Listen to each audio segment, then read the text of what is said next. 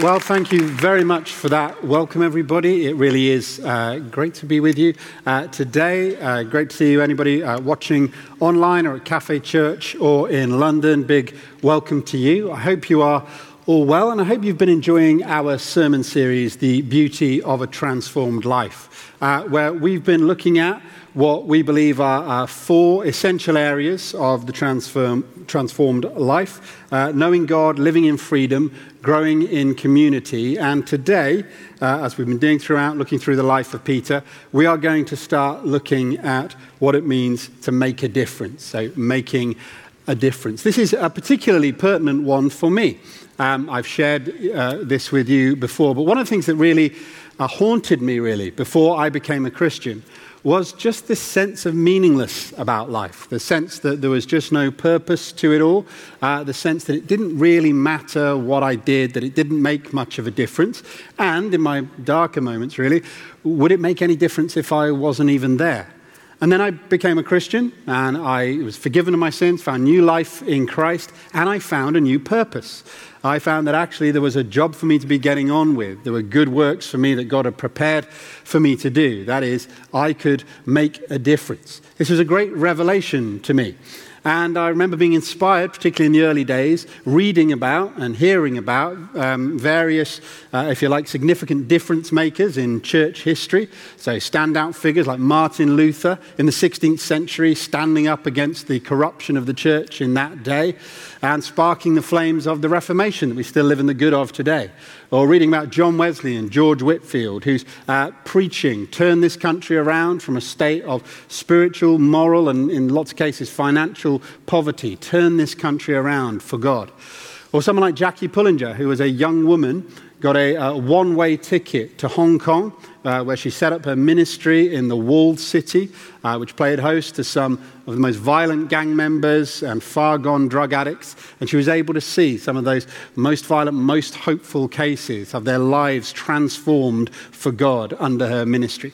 And I remember being so inspired by this.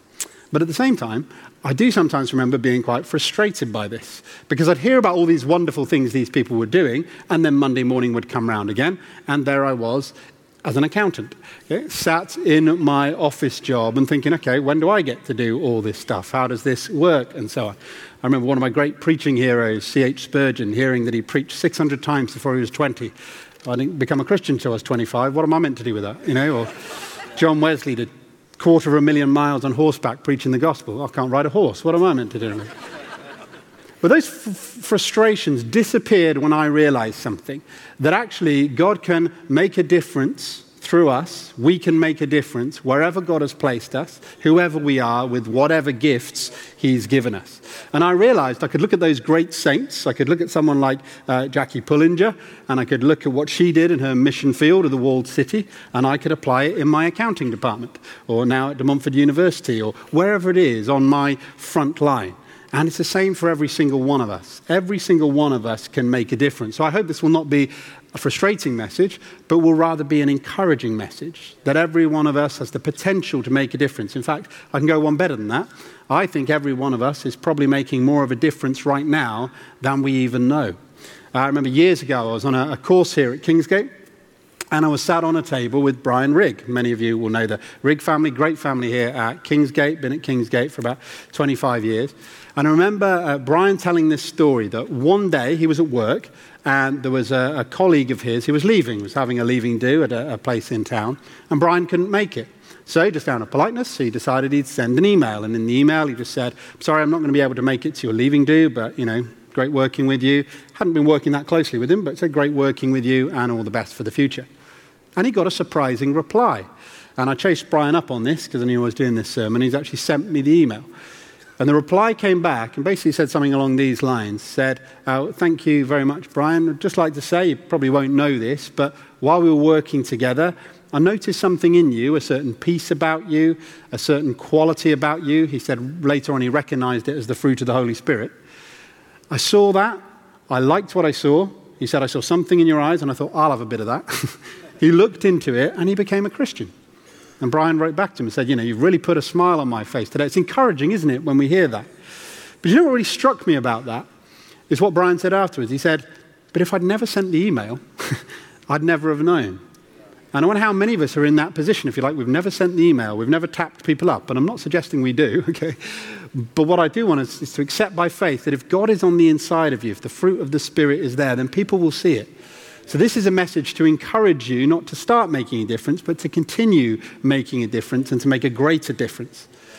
And whatever your front line is, whether that be your workplace, whether that be volunteering, whatever you're doing with your retired years, or maybe as it is for me, my workplace and my parenting, or maybe it's your place of education, what we want to do is what I was suggesting before. Look at a great saint from the past and apply what they did and see if we can apply it in our own front line, on our own front line, and see what we can do to make a difference. And we're going to do that with the Apostle Peter. We're going to look at an incident in his life, and not an incident of the Apostle Peter as Peter the great apostle, or Peter the great evangelist, or Peter the great leader in the early church. This incident takes place on Peter's front line. Peter as a fisherman, and we're going to see what we can pick up from this. So please watch this. One day, as Jesus was standing by the lake of Gennesaret, the people were crowding around him and listening to the word of God. He saw at the water's edge 2 boats, left there by the fishermen, who were washing their nets. He got into one of the boats, the one belonging to Simon, and asked him to put out a little from shore. Then he sat down and taught the people from the boat. When he had finished speaking, he said to Simon, "Put out into deep water and let down the nets for a catch." Simon answered, "Master, we've worked hard all night and haven't caught anything. But because you say so, I will let down the nets." When they had done so, they caught such a large number of fish that their nets began to break. So they signaled their partners in the other boat to come and help them. And they came and filled both boats so full that they began to sink. When Simon Peter saw this, he fell at Jesus' knees and said, "Go away from me, Lord. I am a sinful man." For he and all his companions were astonished at the catch of fish they had taken. And so were James and John, the sons of Zebedee, Simon's partners. Then Jesus said to Simon, "Don't be afraid. From now on, you will fish for people." So they pulled their boats up on shore, left everything, and followed him.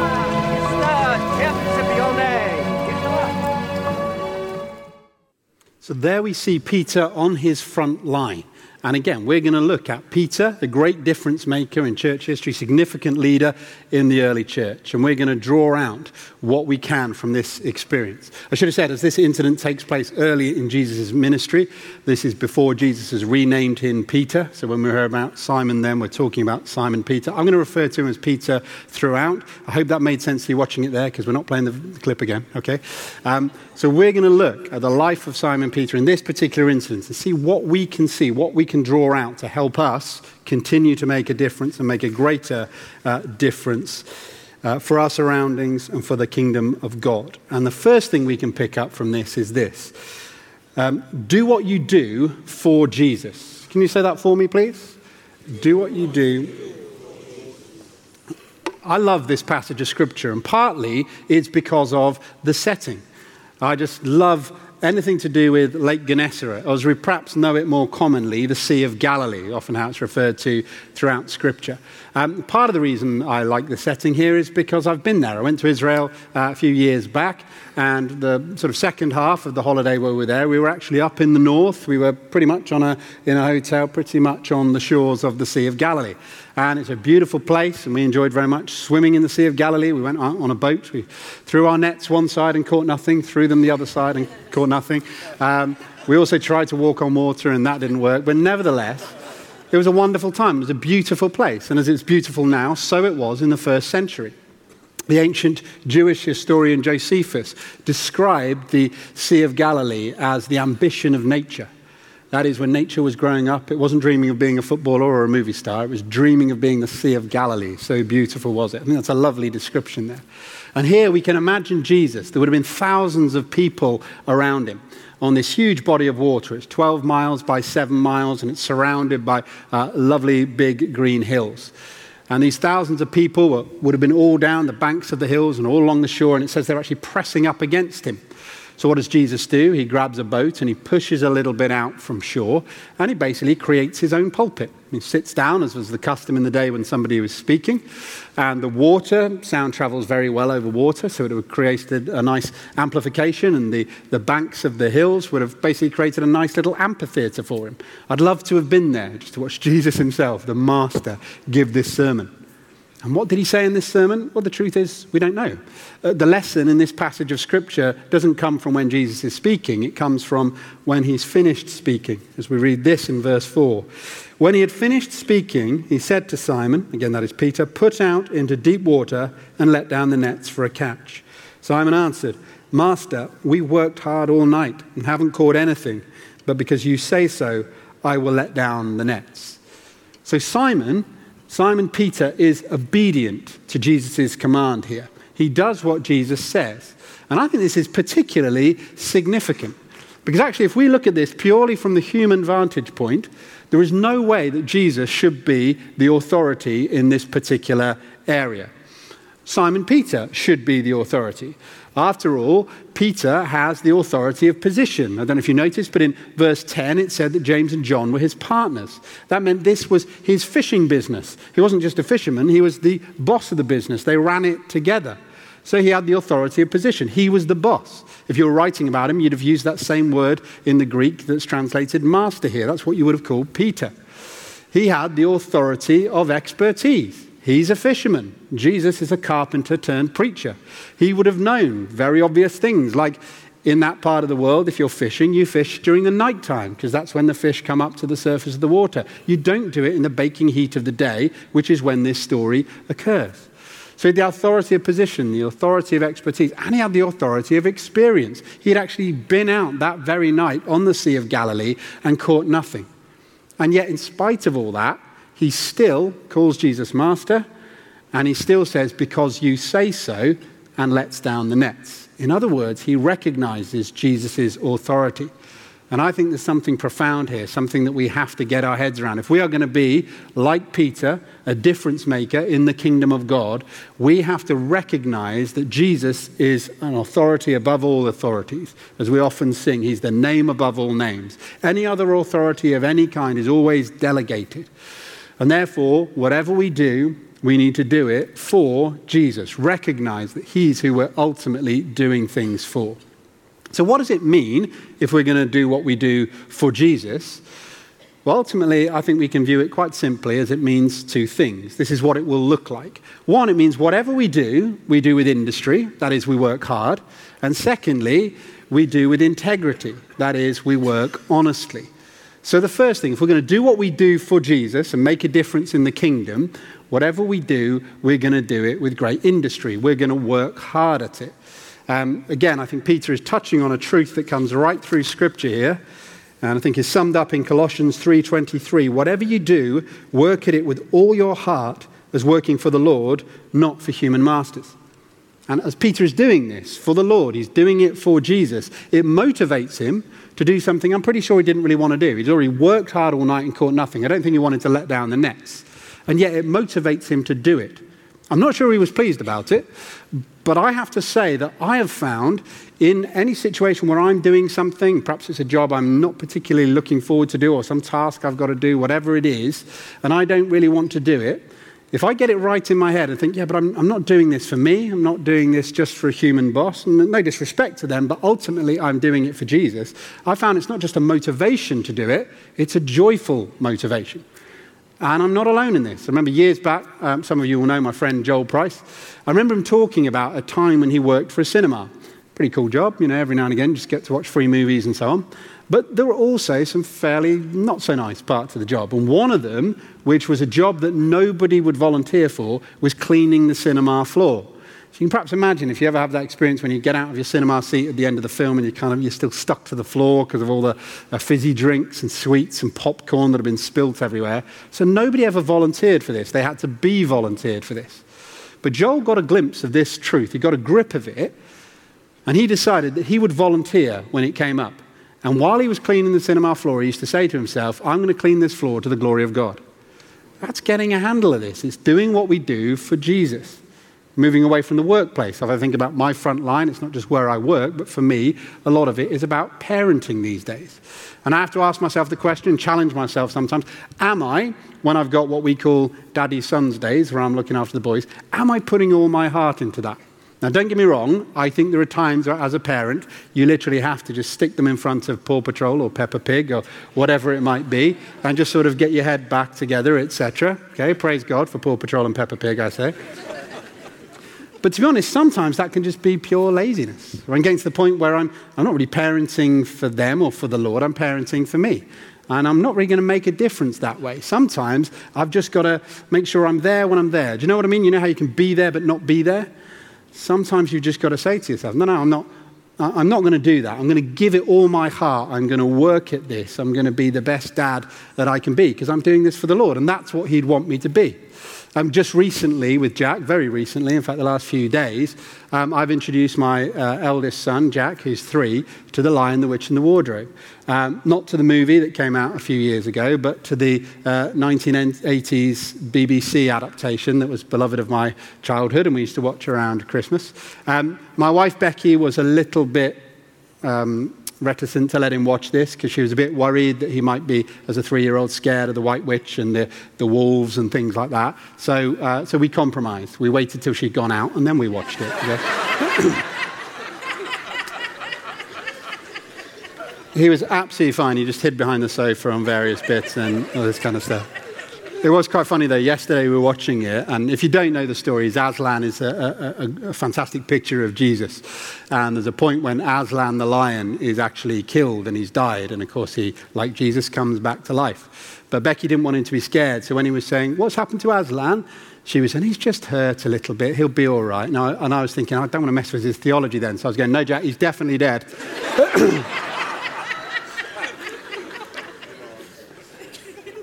But then yesterday, having kind of taken this in for the last few days, we went out in the garden to play and give Mum a bit of a break. We went out in the garden to play, me, Jack, and the little one, Isaac. And when we got down there, he wanted to play Narnia. So we did. And we were going out and playing and pretending the gate was the wardrobe and all this kind of stuff. And he wanted to be Aslan. He loves Aslan now, which is great for me and so on. Paw Patrol figures turned up every night, which was a little bit incongruent, but there we go. Actually, as I left this morning, we put up the Christmas decorations as well yesterday. And as we left, Rubble from Paw Patrol was saving the baby Jesus for some reason. So there are a few kinks in his theology I will have to iron out as the years go by. But as we first went out to go and play Narnia, I thought to myself, I haven't got my phone. And then I thought to myself, I'm preparing this stuff, I'm preaching all that stuff. I think, I don't need my phone. Why do I need to go out there and be distracted by something? Why do I need to go out there and be checking football updates? And I'll be honest with you, football updates have not been happy reading for me for the last few months and so on anyway. Why do I need to do any of that? I'm just going to go out and I'm going to play with them and I'm going to give it all my heart. And that is going to make a difference for them. And not only that, it made a difference for me. It was far more fun doing that than it was looking at, they weren't playing yesterday, but Man United results over the last few weeks and stuff like that. It's just about giving it our all, working at it with all of our effort and all of our heart. The second thing it will look like if we do what we do for Jesus, we will do what we do with integrity. We'll do what we do with integrity. I don't know if you've noticed this, but whatever your boss is like, that can affect how you work. Well, we have a boss of Jesus Christ himself. If we're doing it for him, most holy, righteous character, we've got to work with integrity. Go back to the workplace as an example of this. Many of you will know Bob and Kathleen Woolley, wonderful couple here at Kingsgate. Remember Bob telling me a story when they were hosting our life group years back about his days when he was working as a salesman. Bob sold these big industrial ovens, huge pieces of kit, exchanged hands for huge amounts of money, and Bob sold these all over the world. And he had a 37-year career for the same company doing this. And when he retired, there was a little blurb went out in the trade press just to say, Bob Woolley is retiring, etc. And no sooner had that gone out that he started to get phone calls asking him to come and do some consultancy work for some of the companies that he'd sold these ovens to over the years. And one of those in particular was in Ireland. And so Bob went over to Ireland and he had the first meeting as a consultant for this company. And they sat him down and they said to him, "Bob, we've got you here for 3 reasons. Number 1, we know you. Number 2, we know you know the industry inside out. And number 3, I don't know if you know this, But over the years, we've tried to get information out of you. We've tried and tried and tried to get you to spill the beans on some of the things that are going on with our competitors that we know you'd have known because you're selling to them as well. And you never once let anything slip. In other words, they were saying, we trust you. We can trust your integrity. And if you know Bob, that'll just be his godly character. Because he's filled with the Spirit, because of that, he's integrous, he's trustworthy. And what happened? It was noticed by people. And it made a difference, certainly made a difference for Bob. He told me that actually he earned 3 times as much a year than he did on his salaried job by doing the consultancy stuff. And if you know Bob and Kathleen, much of that will have gone back into the kingdom. So whatever it is we do, if we do it for Jesus, it'll mean we do it with great industry, with all of our heart, and we'll do it with integrity, wherever our front line is, whether it's work, whether it's parent groups, whether it's studying, whether it's what we're doing with our retired years. Let's do what we do for Jesus. And the second thing is this. Let's do what we do with Jesus. Again, can you say that for me, please?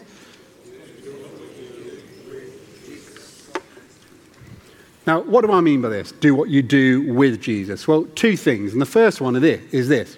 Do what you do with Jesus' help. Do what you do with Jesus' help. You see, we can put it quite starkly as a contrast here. When Peter goes out all night fishing without Jesus' help, he catches nothing.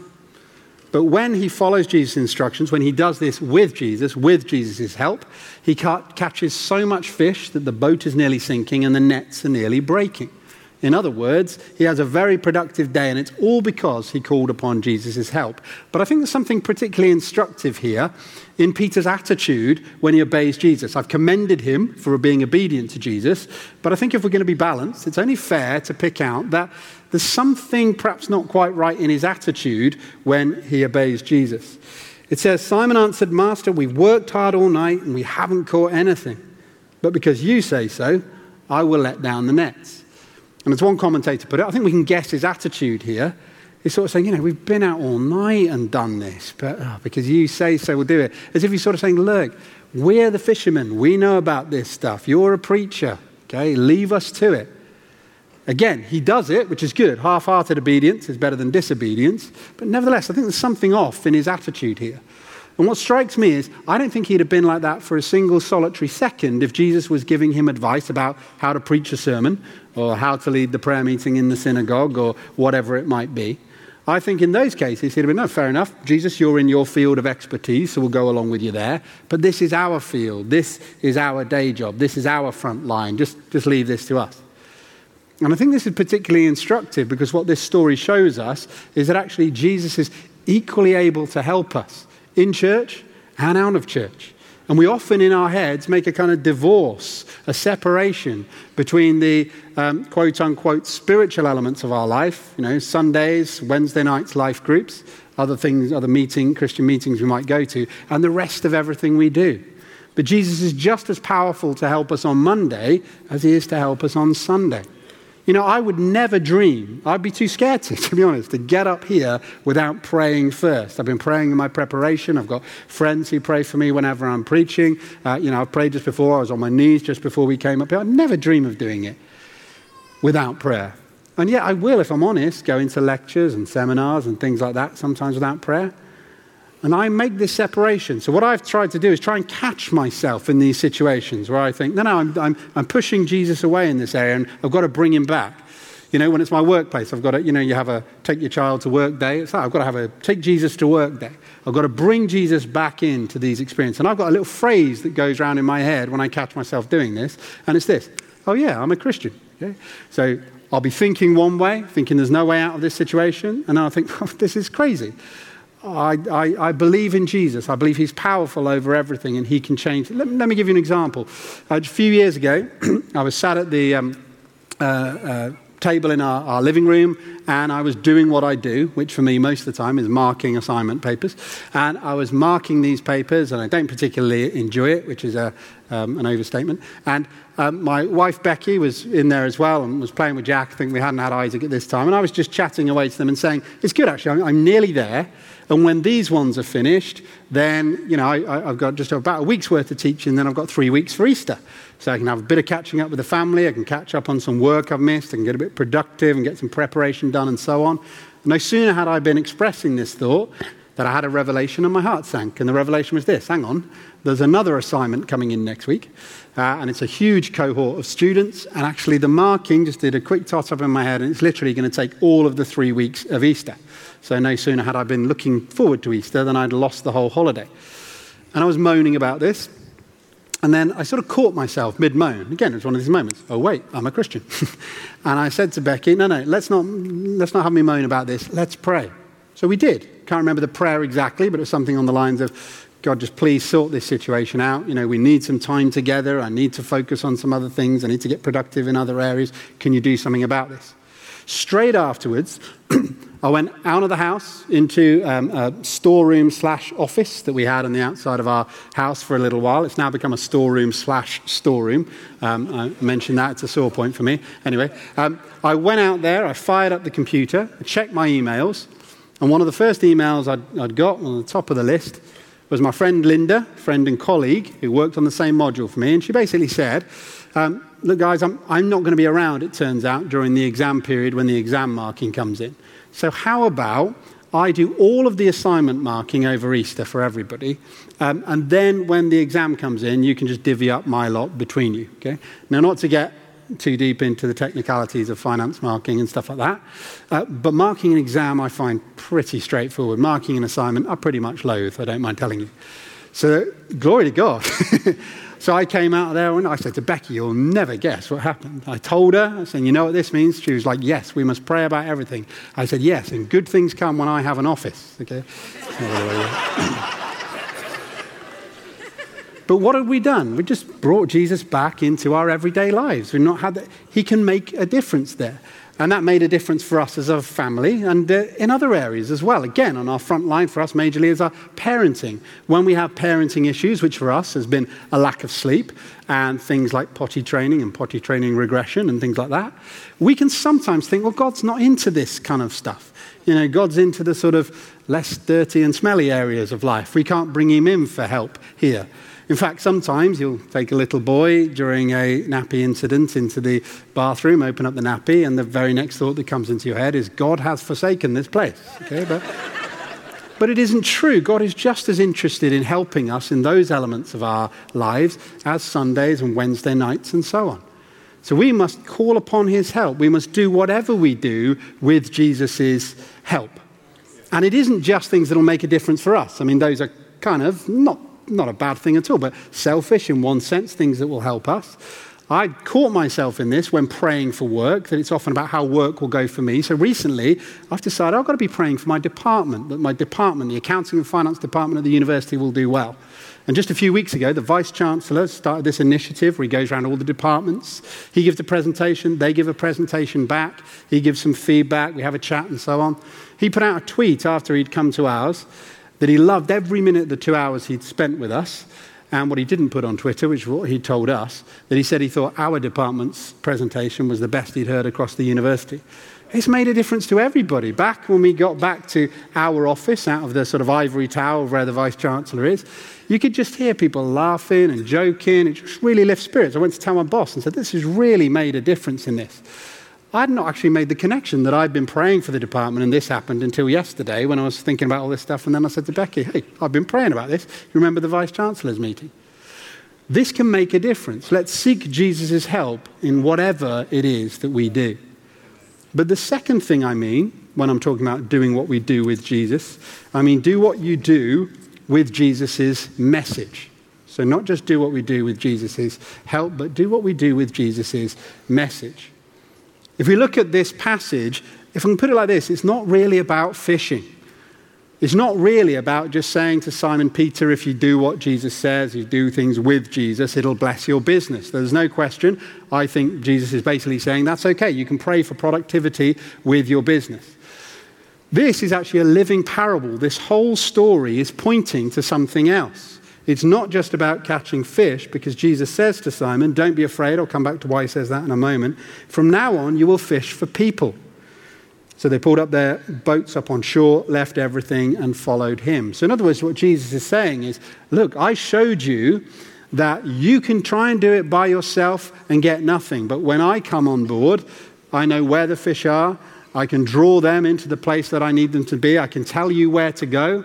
I just want you to supply the nets and the boats and so on and catch them for me. He's saying that is a picture of what we are going to do for people. I'm going to tell you where they are, where you want to go, and you are going to catch them. You're not going to use nets and boats. You are going to use the good news of Jesus Christ. You are going to go places and you are going to tell people that through the death, burial, and resurrection of the Lord Jesus Christ, that they can be forgiven of their sins and have new life in me. Absolutely. And we've got to get a hold of this. If we're going to be difference makers like Simon Peter, he got a hold of this. Simon Peter's first ever sermon. I'm not sure how many people got saved on my first sermon, but when Simon Peter did, there were 3,000 people on the day of Pentecost. That's pretty good going, right? He got it deep down that people need to hear the good news. Not just that Jesus comes along as a life coach to patch you up, give you some good advice, help you along the way. No, he's a savior and we need him. Simon Peter got this information deep down inside him. He internalized it. So he knew that wherever he went, he had to go. Whatever he did, he had to go with Jesus' message. Why was it that he got it so deep down? How did he recognize it? I think because of this experience. Because of meeting Jesus here. I think this is so significant and profound for Peter, and we can see that in his reaction. So a Bible teacher that I love called R.C. Sproul, who sadly died not too long back. And he really helped me with this passage. He talked about what Peter's reaction should have been when he saw the miraculous catch of fish. He should have gone up, got a contract out of his pocket and said, look, Jesus, here's my idea. We'll start a fishing company. We'll call it the Jesus Peter Fishing Company. I'll supply the boats, the nets, etc. I'll tell you when to turn up. You do your little abracadabra over the waves. All the fishes will turn into the boat, and then we'll split it 50-50. But he doesn't. What does he do? Well, at first glance, it looks strange, but his reaction is this. When Simon Peter saw this, he fell at Jesus' knees and said, "Go away from me, Lord. I am a sinful man." See, this is Peter recognizing he's not in the presence of some magician doing some trick. He is in the presence of God himself. On some level, he understands that this is a miracle, a holy miracle coming from a holy, righteous, pure God. And what happens when people come into contact with the true God, when they have an experience in the presence of God? Well, we see it right throughout Scripture. Peter isn't alone here. When Isaiah experiences the presence of God in the temple, Isaiah, probably, Old Testament prophet, probably the most righteous man of his time.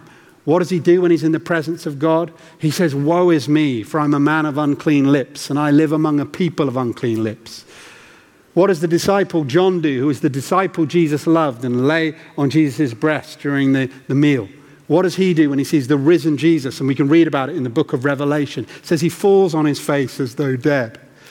What does Habakkuk do when he's arguing with God and then God finally answers him back in the presence of God? And under the influence of this answer, he says, "My body trembled, my lips quivered, and decay crept into my bones."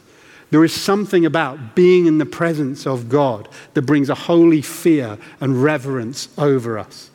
You know, when Jack was watching The Lion, the Witch, and the Wardrobe yesterday, and the witch had her day and the battle was coming, and then all of a sudden Aslan turns up and he roars and everybody runs away.